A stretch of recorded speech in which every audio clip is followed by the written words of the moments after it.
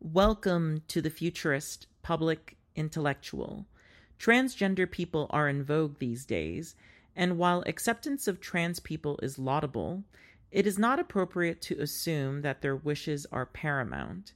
As I've made clear since episode 1, on this podcast, the minority will not be obliged at all costs, nor will they be privileged over the majority.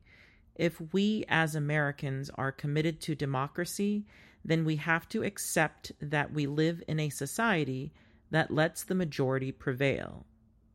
Collegiate swimmer Leah Thomas has become a flashpoint in the debate over transgender athletes after she became the first openly transgender athlete to win an NCAA Division I national championship in any sport in 2022. Thomas started transitioning in 2019, meaning she was 20 years old and had already gone through male puberty when the transition started. Since she had already acquired the athletic benefits of having a male physiology at that point, it makes sense that transitioning would not be negating much of that. The backlash in the wake of her historic win is absolutely understandable. To analyze this issue correctly, it's important to start with understanding why we have sex-segregated sports in the first place. It's a truism to say that biological males are categorically superior athletes compared to biological females. Since fairness requires that like compete against like, sports have been segregated by sex in order to ensure that fairness. This fairness principle is the same reason why there are weight classes in boxing. Fairness is the foundation upon which an athletic victory garners any significance.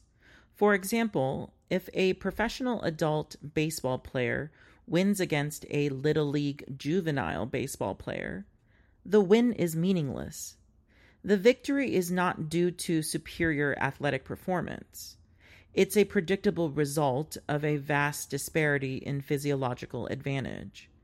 As you can see, in order to maintain the integrity and value of sports, fairness needs to be at the core of the institution and its policies.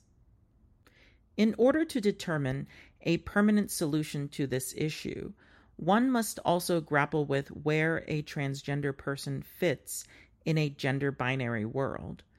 A fully transitioned trans person is an amalgam of both male and female physiological traits.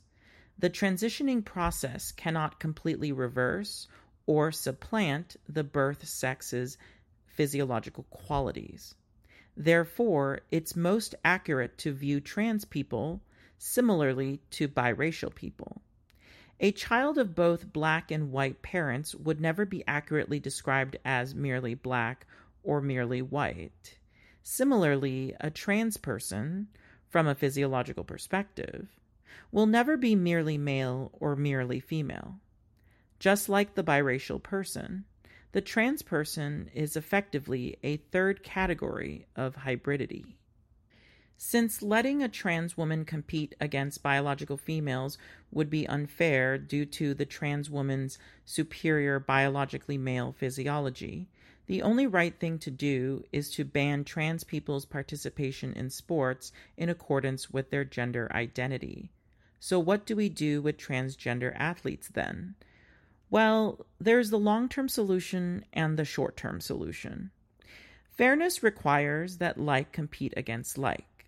So people with hybrid physiology, like trans people, should only compete against other people with hybrid physiology.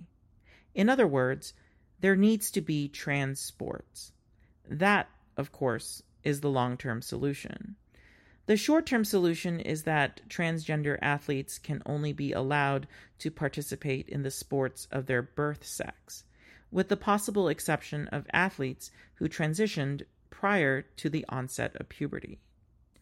Thank you for listening to the Futurist Public Intellectual.